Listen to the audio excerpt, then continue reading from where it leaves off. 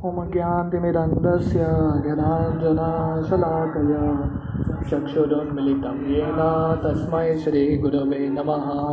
श्रीचैतन्यमनोभीष्टं स्थापितं येन भूतले स्वयं रूप कदा मह्यं ददाति स्वपदान्तिकं।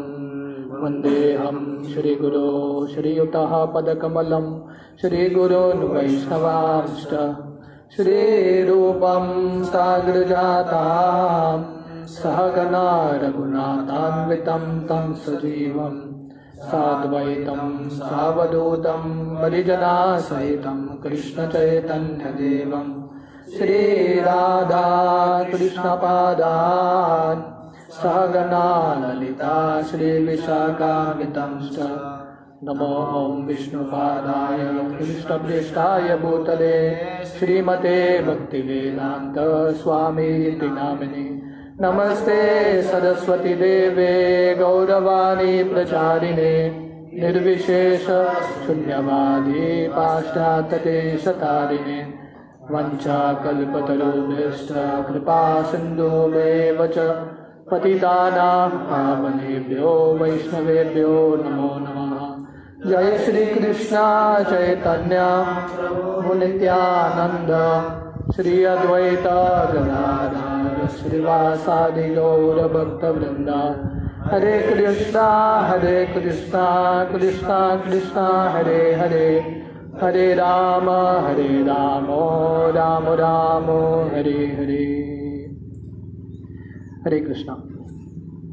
तो कल हमने ये चर्चा किया था कि जब नारद मुनि की माँ को सांप ने डस के उनका मृत्यु हो गया तो नारद मुनि ये समझा कि ये भगवान का कृपा है, अनुग्रह है, और ये सोच के वो उत्तर की तरफ निकल गए।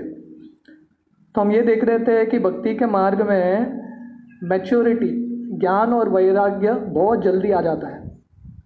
तो नारद मुनि सिर्फ 5 साल के थे, फिर भी ये बच्चे में कितना ज्ञान और वैराग्य है। रोए नहीं, ऐसे ही निकल गए वो उत्तर की ओर।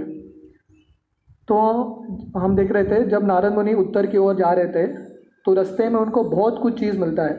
वो अलग अलग शहर देखते हैं, गांव देखते हैं, फैक्ट्रीज देखते हैं, वो सोने का खान माइंस देखते हैं, अलग अलग बगीचे देखते हैं। पर नारद मुनि किधर भी रुकते नहीं हैं, वो चलते रहते हैं। तो जो प्रामाणिक भक्त है, अगर किसी को ज़िंदगी में प्रगति करना है तो ये बहुत इम्पॉर्टेंट चीज़ है। क्या है? चलते रहना। किसी चीज़ या किसी जगह पे अटक के नहीं रहना है, किधर भी हमको सेटल नहीं होना है। एक बार राधानाथ स्वामी महाराज एक गृहस्थ के घर में गए थे, एक फ्लैट था। तो वो गृहस्थ के घर में जब जाके वो बाहर आए तो उनके साइड में ही उनका पड़ोसी था, वो भी एक भक्त था। तो वो घर में उनका शादी अभी अभी हुआ था, न्यू कपल।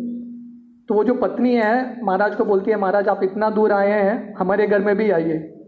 तो महाराज उनके घर में जाते हैं, थोड़ी देर रहते हैं। तो उनके जो पति हैं वो आते हैं और महाराज उनको बोलते हैं कि आपकी पत्नी ने मुझे आमंत्रण किया, आपने मुझे आमंत्रण नहीं किया। तो पति बोलते हैं, महाराज क्या है ना, हमारा अभी अभी शादी हुआ है, हम सोच रहे थे कि हम थोड़ा सेटल हो जाएं, बाद में आपको आमंत्रण करेंगे। तो महाराज तुरंत बोले, ये दुनिया में सेटल नहीं होना है सेटल होने के लिए दुनिया नहीं है। तो दुनिया में हमको चलते रहना है बिना आसक्ति के। You should keep moving. जैसा एक नदी होता है, नदी किधर पे रुकता नहीं है, उसका प्रवाह चलता रहता है जब तक वो समुद्र से मिलता नहीं है। अच्छा जगह पे, बुरा जगह पे वो चलता रहता है। या जैसे हवा रहता है, विंड, तो विंड चलते रहता है। अगर अच्छा बगीचा है तो विंड नहीं बोलता मैं इधर ही रुकता हूँ, नहीं, वो चलता रहता है। और बुरा एक जगह पे जहाँ पे गंदगी है, वहाँ से जो हवा गुजरता है तो वहाँ से भी वो चलता रहता है। तो वैसे ही नारद मुनि अलग अलग चीज़ देखते हैं पर वो किधर भी सेटल नहीं होते, चलते रहते हैं। तो इंग्लिश में सेइंग है, the rolling stone gathers no moss. जो पत्थर चलता रहता ना पानी में, उसको फंगस, जंक नहीं लगता। पर जो पत्थर एक ही जगह पर रहता है उसको जंक लग जाता, फंगस लग जाता है। तो वैसे ही अगर हम दुनिया में चलते रहेंगे बिना आसक्ति का, अलग अलग परिस्थिति आएगी तो बिना आसक्ति के हम चलते रहेंगे तो हमको ये जंक जो है भौतिक आसक्ति हमको लगेगा नहीं। तो इसलिए जीसस क्राइस्ट बोलते हैं ये दुनिया कैसी है, एक ब्रिज की तरह है, सेतु की तरह है। ब्रिज पे कोई घर नहीं बांधता, ब्रिज का काम क्या है, इस तरफ से उस तरफ लेके जाना। तो वैसे ही ये दुनिया कैसी है, ब्रिज की तरह है। यहाँ पे हमको घर बांध के सेटल नहीं होना है। तो नारद मुनि समझ गए ये मनुष्य जन्म मुझे शरीर मिला है तो मुझे इससे क्या करना है, भगवान की प्राप्ति करनी है। तो मुझे घर कहाँ बनाना है, भगवान के धाम में मुझे घर बनाना है। तो इस तरह से नारद मुनि बिना भय के 5 साल के बच्चे थे। तो हम कल देख रहे थे, श्लोक में वर्णन आता है कि नारद मुनि वन के बीच में से गुजरते हैं और बहुत सारे जानवर रहते हैं, खूंखार जानवर, फिर भी नारद मुनि बिना भय के रिस्क लेके चलते हैं। तो श्रील प्रभुपाद वहाँ पे समझाते हैं कि हर एक भक्त, स्पेशली प्रचारक का कर्तव्य है कि उसको भगवान की भक्ति में कुछ रिस्क लेना चाहिए, हाँ, खतरा मोड़ना चाहिए उसकी ज़िंदगी में। जब तक रिस्क नहीं होता, जब तक कुछ कठिनाई उठाता नहीं है, तब तक प्रगति होता नहीं है। भगवान पे हम निर्भर नहीं हो सकते। तो हमने देखा कि श्रील प्रभुपाद 70 साल की उम्र में प्रभुपाद ने कितना बड़ा रिस्क लिया। उनका तबीयत ठीक नहीं था, जब वो समुद्र में जा रहे थे बीच में 2 हार्ट अटैक हुआ, कोई सहारा के लिए नहीं, फिर भी प्रभुपाद गए क्योंकि प्रभुपाद को विश्वास था कि भगवान मेरी रक्षा करेंगे। और प्रभुपाद चाहते थे कि उनके जो शिष्य हैं, इस्कॉन के फॉलोअर्स हैं, वो भी कृष्ण के आंदोलन के लिए कुछ रिस्क लें। प्रभुपाद एक बार शायद ऋषिकेश गए थे। तो जब वो ऋषिकेश से ट्रेन में आ रहे थे बॉम्बे की तरफ, तो दिल्ली में ट्रेन थोड़े समय के लिए रुकता है, दिल्ली स्टेशन में 5 मिनट के लिए रुकता है। और वहाँ एक व्यक्ति आके प्रभुपाद को मिलता है और प्रभुपाद को बोलता है कि मेरे पास एक जगह है, चाहिए तो मैं आप लोगों को मदद कर सकता हूँ इस्कॉन दिल्ली में शुरू करने के लिए। तो प्रभुपाद के साथ 2-3 शिष्य थे। तो एक शिष्य था जिनका नाम था तेजस प्रभु। तो प्रभुपाद उनको बोलते हैं तुम उतर जाओ इधर, दिल्ली में कुछ हो सकता है कि देख के आओ। इन्होंने बैग तैयारी भी नहीं किया था, बॉम्बे जाने के लिए रुके थे, उतर गए उधर उसके साथ। तो प्रभुपाद चाहते थे कि उनके शिष्य भी रिस्क ले, क्योंकि रिस्क लेने से क्या होता है, हमारा जो मन है स्ट्रांग बनता है और भगवान में विश्वास और बढ़ता है। जैसे श्रील प्रभुपाद एक बार पंडाल प्रोग्राम में थे दिल्ली या कलकत्ता में, और प्रभुपाद बोल रहे थे कि कैसे हमारे इस्कॉन का केंद्र हर जगह है, हर एक देश में है। तो एक भारतीय हाथ ऊपर करके बोला आपका पाकिस्तान में है क्या केंद्र? प्रभुपाद बोले नहीं, पर हम शुरू करेंगे। तो प्रभुपाद ने तुरंत फ़ोन किया, उनके एक शिष्य थे ब्रह्मानंद प्रभु जो अफ्रीका में थे। तो प्रभुपाद बोले तुरंत चले जाओ पाकिस्तान। और ब्रह्मानंद प्रभु बोले नहीं, अरे कैसे जाऊँ, कौन मेरा मदद करेगा उधर, नहीं, तुरंत चले गए। तो इसलिए भक्ति का मार्ग स्वीकार करने से, स्पेशली भगवान के लिए रिस्क लेने से ज़िंदगी सफल होता है। हाँ, आज नहीं तो कल एनीवे मृत्यु आने वाला है। इम्पोर्टेंट क्या है, हम भगवान के लिए कुछ बड़ा करके जाएं। मेरा महाभारत में सबसे फेवरेट कैरेक्टर है अभिमन्यु। 16 साल का लड़का था, राइट, छोटा सा आयु, ओनली 16 ईयर्स, पर 16 साल में वो बहुत बड़ा नाम कमा के गया। तो जब अभिमन्यु को अवसर आया युद्ध करने का, चक्रव्यूह में प्रवेश करने का, अभिमन्यु को पता था शायद मैं जिंदा निकलूंगा नहीं, पर अभिमन्यु बिना डर का, फियरलेस अंदर चला गया। और जब अंदर गया, एक्चुअली प्लान था कि अभिमन्यु चक्रव्यूह तोड़ेगा और वो रास्ता बनाएगा और बाकी जो पांडव है, युधिष्ठिर, नकुल, सहदेव, भीम, उसके पीछे पीछे आएंगे। पर अभिमन्यु ने तोड़ा और जयद्रथ ने बाकी पांडवों को रोक दिया। तो अभिमन्यु अकेले ही चला गया अंदर। पर अभिमन्यु का एटीट्यूड इतना था, वो पीछे मुड़ के देखा नहीं, कोई आ रहा है क्या, नहीं, कभी पीछे मुड़ के देखा नहीं, वो आगे ही देखते गया। तो बिना डर का वो युद्ध किया। और जब 5-6 महारथी मिलके अभिमन्यु का मृत्यु कर रहे थे, तब भी अभिमन्यु को डर नहीं था, फियरलेस, क्योंकि उसको पता था कि ये बहुत बड़ा महान सेवा करके जा रहा हूँ मैं कृष्ण के लिए और पांडवों के लिए। तो कहने का मतलब है कि जब हम भगवान की भक्ति करते हैं तो हम भगवान के लिए अगर खतरा भी है, कुछ रिस्क भी है, हम लेने के लिए तैयार हैं। इसलिए भक्ति सिद्धांत सरस्वती बोलते थे प्राण आचे आर जे हेतु प्रचार। जो जिसके अंदर प्राण है, जो जीवित है, वो प्रचार करेगा। मतलब अगर जीवन चाहिए तो क्या करना चाहिए? प्रचार करना चाहिए अंत समय तक। इसलिए श्रील प्रभुपाद जब भक्तन प्रभुपाद को बोले हम आपको हॉस्पिटल लेके जाते हैं, आपका भी तबीयत ठीक नहीं है, प्रभुपाद बोले नहीं, मैं क्षत्रिय हूँ, स्पिरिचुअल वॉरियर हूँ, इसलिए मैं अंत तक प्रचार करूँगा टिल द एंड।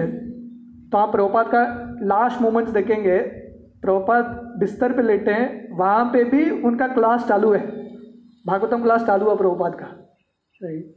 तो ये भक्त होता है, एंड तक वो रिस्क लेने के लिए तैयार है। तो ऐसे नारद मुनि वन के बीचों बीच चलते गए और एक समय उनको प्यास लगता है, थोड़ा जो तालाब है, नदी है, उसमें पानी पीते हैं और वहाँ पे पीपल वृक्ष, अश्वत्थ वृक्ष, बैनियन ट्री है, उसके नीचे बैठ जाते हैं और भगवान पे ध्यान करने लगते हैं। तो हमने यहाँ तक देखा था टेक्स्ट 15, आज टेक्स्ट 16 से देखेंगे। ध्यायतश्च चरणाम्भोजं भावनिर्जित चेतसा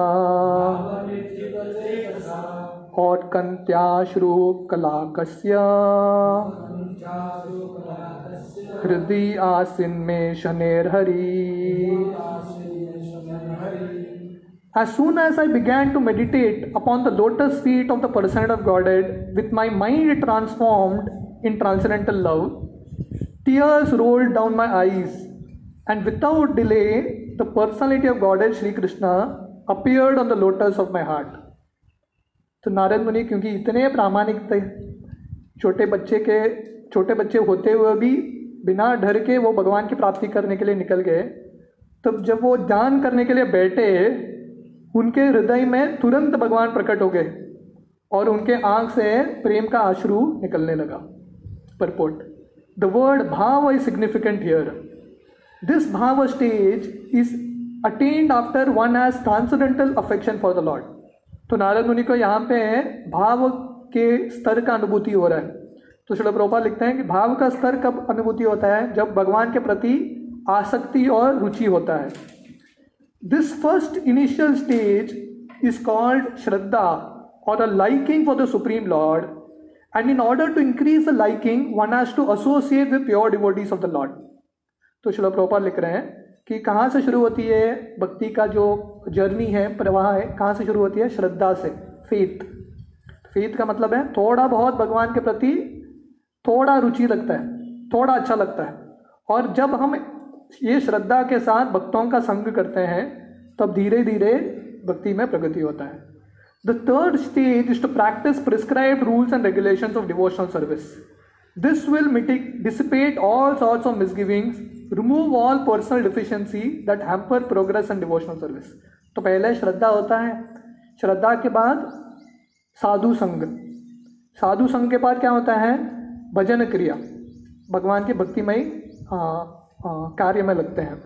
इसके बाद क्या होता है? अनर्थ निवृत्ति, जितने भी हमारे अनर्थ हैं वो निकल जाते हैं। When all misgivings and personal deficiencies are removed, there is a standard faith in transcendental matter and the taste for it increases in greater proportion. तो श्रद्धा, उसके बाद साधु संग, साधु संग के बाद भजन क्रिया, भजन क्रिया के बाद हमारे अनर्थ निवृत्ति होते हैं, अनर्थ निकलते हैं। उसके बाद निष्ठा, स्टैंडर्ड स्ट्रांग फेथ बनता है। उसके बाद क्या होता है? रुचि, टेस्ट उसके बाद आता है। This stage leads to attraction and after this there is भाव। तो रुचि के बाद क्या होता है? आसक्ति, भगवान के प्रति आसक्ति, अट्रैक्शन प्राप्त होता है। और फाइनली क्या होता है? भाव। भाव का मतलब अलग अलग हमारे अंदर भगवान के प्रति इमोशंस आते हैं।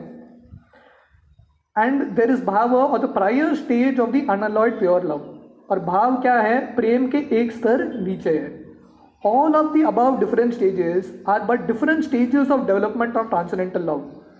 Being so surcharged with transcendental love, there comes a strong feeling of separation which leads to 8 different kinds of ecstasies. तो जब कोई भक्त भाव के स्तर पे रहता है, प्रेम के स्तर पे रहता है, उसके अंदर अलग अलग विकार आते हैं, अष्ट सात्विक विकार। तो उसका एक विकार है, एक सिम्टम है। कैसा पता चलेगा किसी के अंदर प्रेम है क्या, किसी के अंदर भगवान के प्रति भाव है क्या? जब वो भगवान का नाम लेता है उसके आंख से आंसू निकलता है। Tears from the eyes of a devotee is an automatic reaction, and because Shri Narad Muni in his previous birth attend that stage very quickly after his departure from home, it was quite possible for him to perceive the actual presence of the Lord, which he tangibly experienced by developed spiritual senses without material tinge. तो अष्ट सात्विक विकार का एक symptom है कि आंख से आंसू आता है। इसलिए भागवतम में वर्णन आता है कि अगर हम भगवान का नाम का जप कर रहे हैं और हमारे आंख से आंसू नहीं आ रहा है, तो इसका क्या मतलब है? इसका ये मतलब है कि हमारा हृदय पत्थर की जैसा है। तो बहुत काम करना है जब तक आंख से आंसू नहीं आता है। तो नारद मुनि क्योंकि इतने जल्दी जो भक्ति वेदांत का संग है उन्होंने बहुत गंभीरता से लिया, और छोटे बच्चे होने के बावजूद भी वो वन में निकल गए, इसलिए भगवान ने उनको बहुत जल्दी कृपा दिया और भाव के स्तर पे आ गए। टेक 17। प्रेमाति भर निर्भिन्न पुलकांगोति निवृता आनंद संप्लवे लीनो नापश्यम उभयम मुने। O Vyasdev, at that time, being exceedingly overpowered by feelings of happiness, every part of my body became separately enlivened. Being absorbed in an ocean of ecstasy, I could not see both myself and the Lord. तो हमारे लिए ये स्तर बहुत दूर है, पर ये देख के हमको थोड़ा तो प्रेरणा आ सकता है कि हम भक्ति करेंगे तो ये सब का हमको अनुभूति होगा। तो बोल रहे हैं उस समय हे व्यासदेव मेरे शरीर में इतना आनंद आ चुका था कि मेरा शरीर का हर एक भाग पूरे तरह से स्फूर्ति से भर गया था। पुलकांगो त्रिवृत्त, पुलकांगो मतलब फीलिंग्स ऑफ हैप्पीनेस। तो इस तरह से being absorbed in an ocean of ecstasy, I could not see both myself and the lord. तो इतना आनंद आ चुका था कि मैं अपने आप को, भगवान को, दोनों को भूल गया। Purport: spiritual feelings of happiness and intense ecstasies have no mundane comparison. तो श्रील प्रभुपाद बोल रहे हैं यहाँ पे कि ये जो अनुभूति नारद मुनि को बोल रहा है, हम शब्दों में इसका वर्णन नहीं कर सकते, इसका मंडेन कंपैरिजन कुछ नहीं है। Therefore it is very difficult to give expression to such feelings. तो ये जो स्तर है नारद मुनि का, ये शब्दों में वर्णन नहीं होता है, ये इसका अनुभूति करना पड़ता है। नारद मुनि क्या एक्सपीरियंस किया थोड़ा बहुत बता रहे हैं, पर इसका ज़्यादा शब्दों में वर्णन नहीं है। We can just have a glimpse of such ecstasy in the words of Shri Narad Muni. तो ये शब्दों में नारद मुनि का थोड़ा बहुत ग्लिम्स, झलक यहाँ पे दे रहे हैं वो अनुभव का। Each and every part of the body और senses has its particular function. After seeing the lord, all the senses become fully awakened to render service unto the lord, because in the liberated stage the senses are fully efficient in serving the Lord. तो हमारे शरीर में अलग अलग इंद्रियां हैं, अलग अलग भाग हैं, पर ये सब भाग का कल्मिनेशन क्या है? जब हम हर एक इंद्रियों को भगवान की सेवा में लगाएंगे तब पूरे तरह से हर एक जो इंद्रियां हैं वो अवेकन हो जाएगा, वो सही में दिव्य बन जाएगा। As such, in the transcendental ecstasy, it so happened that the senses became separately enlivened to serve the Lord. This being so, Narad Muni lost himself in seeing both himself and the Lord simultaneously. तो नारद मुनि को इतना अनुभव हो रहा था, तो नारद मुनि कहाँ पे हैं, वो कौन है, सब कुछ भूल गए। वो एक्सपीरियंस के अंदर उन्होंने प्रवेश कर लिया, कंप्लीटली एंटर्ड। टेक्स्ट 18। रूपम भगवतो यत्तन मन कांतां शुचापहम् अपश्यन् सहतोस्तस्ते वैकल्यव्याद्रुमानैव।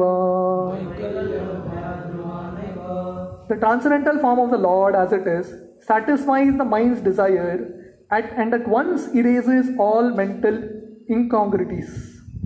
Upon losing that form, I suddenly got up, being perturbed, as is usual when one loses something that is desirable. तो नारद मुनि बोलते हैं वो भगवान का रूप देख के मेरे हृदय में पूरी तरह से प्रसन्नता आ गया, हार्ट बिकेम कंप्लीटली सेटिस्फाइड, और जितने भी अनर्थ हैं वो सब मिट गया। पर क्या हो गया, जब नारद मुनि को ये दर्शन मिला भगवान के रूप का, थोड़े समय के लिए भगवान ने दर्शन दिया और वो दर्शन बंद हो गया। जैसे कभी कभी आप टीवी कनेक्ट करते हैं ना, बहुत कष्ट के बाद एक चैनल मिलता है, थोड़े समय के लिए आता है, बाद में चला जाता है, वो चैनल चला गया completely.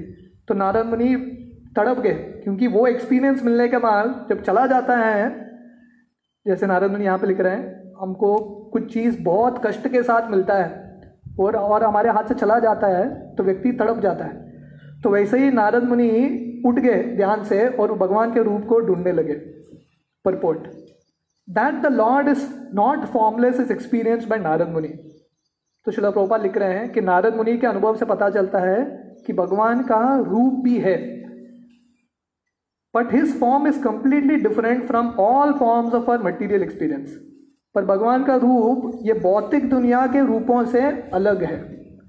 For the whole duration of our life we go to see different forms in the material world, but none of them is just apt to satisfy the mind, nor can any one of them banish all perturbance of the mind. तो ये दुनिया में हम अलग अलग रूप के पीछे भागते रहते हैं, हम अलग अलग रूप दृश्य देखना चाहते हैं।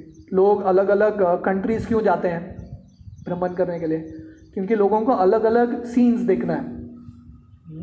पर हम जितना भी रूप देखते हैं, ये रूपों से हमारा जो मन है, हृदय है, वो संतुष्ट नहीं होता, और हमारे जो अनर्थ हैं वो मिटता नहीं है।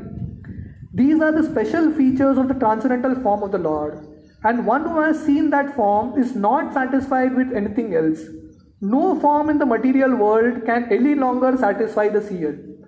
पर भगवान का जो रूप है ये भौतिक दुनिया के रूपों से अलग है, क्योंकि भगवान का रूप देखने से हमारा हृदय सही में संतुष्टता आती है। और किसी ने अगर भगवान का रूप एक बार देख लिया तो बाकी किसी चीज़ में उसको आसक्ति रहता नहीं है। इसलिए रूप गोस्वामी बोलते हैं कि अगर किसी को आपको ये भौतिक दुनिया के प्रति आसक्ति है तो आप केशी घाट में कृष्ण को देखने के लिए मत जाइए, क्योंकि एक बार आपने कृष्ण को देख लिया तो बाकी दुनिया का जो आसक्ति है उससे आप मुक्त हो जाएंगे। तो बोलते हैं कि इनडायरेक्टली बोलता है कि आपको ये दुनिया के प्रति आसक्ति है तो कृष्ण का रूप मत देखिए। That the Lord is formless or impersonal means that he has nothing like a material form and is not like any material personality. तो जब ग्रंथों में वर्णन आता है कि भगवान निर्गुण है, निराकार है, इसका मतलब क्या है कि भगवान का जो रूप है भौतिक रूप नहीं है, आध्यात्मिक रूप है। As spiritual beings having eternal relation with the transcendental form of the Lord, we are life after life searching after that form of the Lord, and we are not satisfied by any other form of material appeasement. तो भगवान के, क्योंकि हमको भगवान के साथ शाश्वत संबंध है, इसलिए हम क्या ढूंढ रहे हैं भौतिक दुनिया में, हम एक्चुअली भगवान को ही ढूंढ रहे हैं, भगवान के रूप को ही ढूंढ रहे हैं। तो इस पर हमको क्या लगता है ये भौतिक दुनिया का जो रूप है हमको संतुष्ट करेगा, तो हम भौतिक दुनिया के रूपों में किसको ढूंढ रहे हैं, कृष्ण को ढूंढ रहे हैं। इसलिए कृष्णा बुक श्रील प्रभुपाद ने जो लिखा है उसका प्रीफेस में जॉर्ज हैरिसन लिखते हैं, जो बीटल्स के सिंगर थे, तो लिखते हैं कि everyone in this world is looking for Krishna. ये दुनिया में हर कोई कृष्ण को ढूंढ रहा है। Some know it and some don't know it. हर कोई कृष्ण को ही ढूंढ रहा है, कोई जानता है कोई नहीं जानता है। तो भक्तों को पता है कि हम कृष्ण को ही ढूंढ रहे हैं, पर अभक्त जो है वो भी कृष्ण को ढूंढ रहे हैं, पर कहाँ पे ढूंढ रहे हैं, ये भौतिक दुनिया में ढूंढ रहे हैं, भौतिक रूपों में। तो इसलिए हमको क्या करना चाहिए, सीधा कृष्ण को ही ढूंढना चाहिए, क्योंकि कृष्ण का ही रूप हमारे हृदय को संतुष्ट करेगा। Narad Muni got a glimpse of this, but having not seen it again he became perturbed and stood up all of a sudden to search it out. तो नारद मुनि जब ध्यान में बैठे थे, उनके हृदय में भगवान ने दर्शन दिया। वो जब दर्शन चला गया, नारद मुनि इतना विचलित हो गए, खड़े हो गए और सब जगह ढूंढने लगे भगवान किधर है। What we desire life after life was obtained by Narad Muni, and losing sight of him again was certainly a great shock for him. तो जब जो हम जन्म जन्मांतर से ढूंढते हैं वो नारद मुनि को प्राप्त हुआ, जो इतने कष्ट के साथ व्यक्ति को मिलता है, बहुनाम जन्मनाम अंते, वो नारद मुनि का प्राप्त हुआ। और वो जब उनके दर्शन से चला गया, नारद मुनि को बहुत बड़ा झटका लगा, बहुत विचलित हो गए। टेक्स्ट 19, दिदिक्षुर तत् अहम भूय परनिदाय मनोहृदि वीक्षमानो अपि नापश्यम् अपि तृप्त इवातुरा। I desired to see again the transcendental form of the Lord, but despite my attempts to concentrate upon the heart with eagerness to view that form again, I could not see him anymore, and thus dissatisfied, I was very much aggrieved. तो नारद मुनि ने बहुत कोशिश किया फिर से वो दर्शन प्राप्त करने के लिए, फिर से ध्यान पे बैठे, बहुत फोकस के साथ बैठे, पर जितना भी फोकस किया, कितना भी ध्यान किया, फिर से वो दर्शन नहीं हुआ। तो भगवान ने एक ट्रेलर दिखा दिया बस। तो बहुत बार भक्ति के मार्ग में भगवान थोड़ा एक अनुभूति देता है, एक्सपीरियंस होता है कि नहीं। कभी कभी कीर्तन करते करते भगवान एक सडन में एक एक्सपीरियंस देते हैं, हमारे हृदय में एक अलग सा स्फूर्ति आता है, तो हमको लगता है कि फिर से कोशिश करूँगा वो स्फूर्ति के लिए, वो बार बार आता नहीं है। तो कभी कभी भगवान झलक देते हैं। एक बार राधानाथ महाराज उनके जर्नी होम पुस्तक में लिखते हैं, वो दिल्ली में बैठे थे, दिल्ली के सड़क में, और एक आदमी आया, महाराज के कान के अंदर एक डंडा घुसाया, बहुत ज़ोर से घुसाया उसने डंडा, ऐसे सडनली आके, और बहुत समय के बाद उसने डंडा निकाला बाहर और कान के जो गंदगी है उसको निकाल दिया। उसका वो स्टाइल था गंदगी निकालने का, और दिखाया महाराज को। तो एक कान तो साफ हो गया, तो महाराज बोले दूसरा कान साफ करो। बोले उसके लिए 1 रुपये देना पड़ेगा, पहले फ्री सैंपल था, दूसरे के लिए पैसा देना पड़ेगा। तो इसलिए यहाँ पे कृष्ण नारद मुनि को फ्री सैंपल देते हैं यहाँ पे, और इसके बाद पूरा जिंदगी में नारद मुनि को पैसा चुकाना पड़ा भक्ति के मार्ग का। Purport, there is no mechanical process to see the form of the lord, it is completely depends on the causeless mercy of the lord. तो कुछ तरीका नहीं है, टेक्निक नहीं है भगवान को देखने का, मैं ये करूँगा स्टेप 1 स्टेप 2 स्टेप 3 भगवान दिख जाएंगे, नहीं, ऐसा कुछ नहीं होता है। किस पे निर्भर है? भगवान की कृपा पे निर्भर है। Completely depends on the causeless mercy of the lord. तो हमको सब स्टेप्स करना है भक्ति का, पर हमको ये भी जानना चाहिए कि जब भगवान की कृपा आएगी तभी सक्सेस मिलेगा, हमारे खुद के स्टेप्स के अनुसार मिलता नहीं है। We can not demand the lord to be present before our vision, just as we can not demand the sun to rise whenever we like. तो हम बोल नहीं सकते भगवान मेरे अभी आके प्रकट हो जाओ, नहीं, भगवान जब चाहेंगे तब प्रकट होंगे, जिसके ज़िंदगी में चाहेंगे तब प्रकट होंगे। तो बोल नहीं सकते, कुछ रूल्स और रेगुलेशंस नहीं है। जगाई मदाई इतने पापी थे पर भगवान के शुद्ध भक्त बन गए। कोई बोल नहीं सकता कि जगाई मदाई को दिया तो मुझे क्यों नहीं, भगवान के साथ कोई आर्ग्यू नहीं कर सकता, भगवान का स्वतंत्र इच्छा है। जैसे कोई बोल नहीं सकता है कि मैं चाहता हूँ कि अभी रात के समय कोई बोलेगा सूरज अभी उगना चाहिए, हो नहीं सकता। The sun rises out of his own accord, so also the lord is please to be present out of his own causeless mercy. तो सूरज जब उसकी इच्छा है तब वह आएगा, वैसे ही भगवान हमारे हृदय में, हमारी ज़िंदगी में कब आएंगे? जब उनकी इच्छा होगी। तो भक्त का एटीट्यूड होना चाहिए कि हम अपना कर्तव्य करेंगे, जब भगवान की इच्छा होगी तब कृपा होगी। तो हम भगवान की कृपा के लिए रुकते हैं, पर हम डिमांड नहीं करते मुझे अभी मिलना चाहिए। हम टाइम टेबल नहीं बना सकते, हम स्केड्यूल बनाते हैं ना, टाइम टेबल, कि 1 साल मैं भक्ति करूँगा, 1 साल श्रद्धा के स्तर पे आऊँगा, दूसरे साल साधु संग, तीसरे साल भजन क्रिया, ऐसा 10 साल में मैं प्रेम की प्राप्ति करूँगा। नहीं, वो स्केड्यूल साइड में रखो, भगवान का एक अलग स्केड्यूल होता है, भगवान का टाइम टेबल अलग होता है। जैसे चैतन्य चरितामृत में वर्णन आता है, जब चैतन्य महाप्रभु सब भक्तों का आशीर्वाद, सब भक्तों का जो इच्छा है पूरा कर रहे थे, तो समय एक ही भक्त को भगवान ने कृपा नहीं दिया। वो कौन थे? मुकुंद। क्योंकि मुकुंद ने भगवान के प्रति कुछ अपराध किया था, मायावादियों का संग किया था। तो सब भक्त जाके भगवान को बोले क्या आप मुकुंद को भी कृपा दे दो।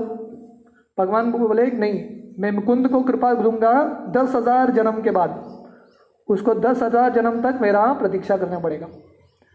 तो मुकुंद का मनस्थिति क्या था, मुकुंद बोले चलेगा, 10,000 जन्म बहुत छोटा है, मैं तैयार हूँ रुकने के लिए।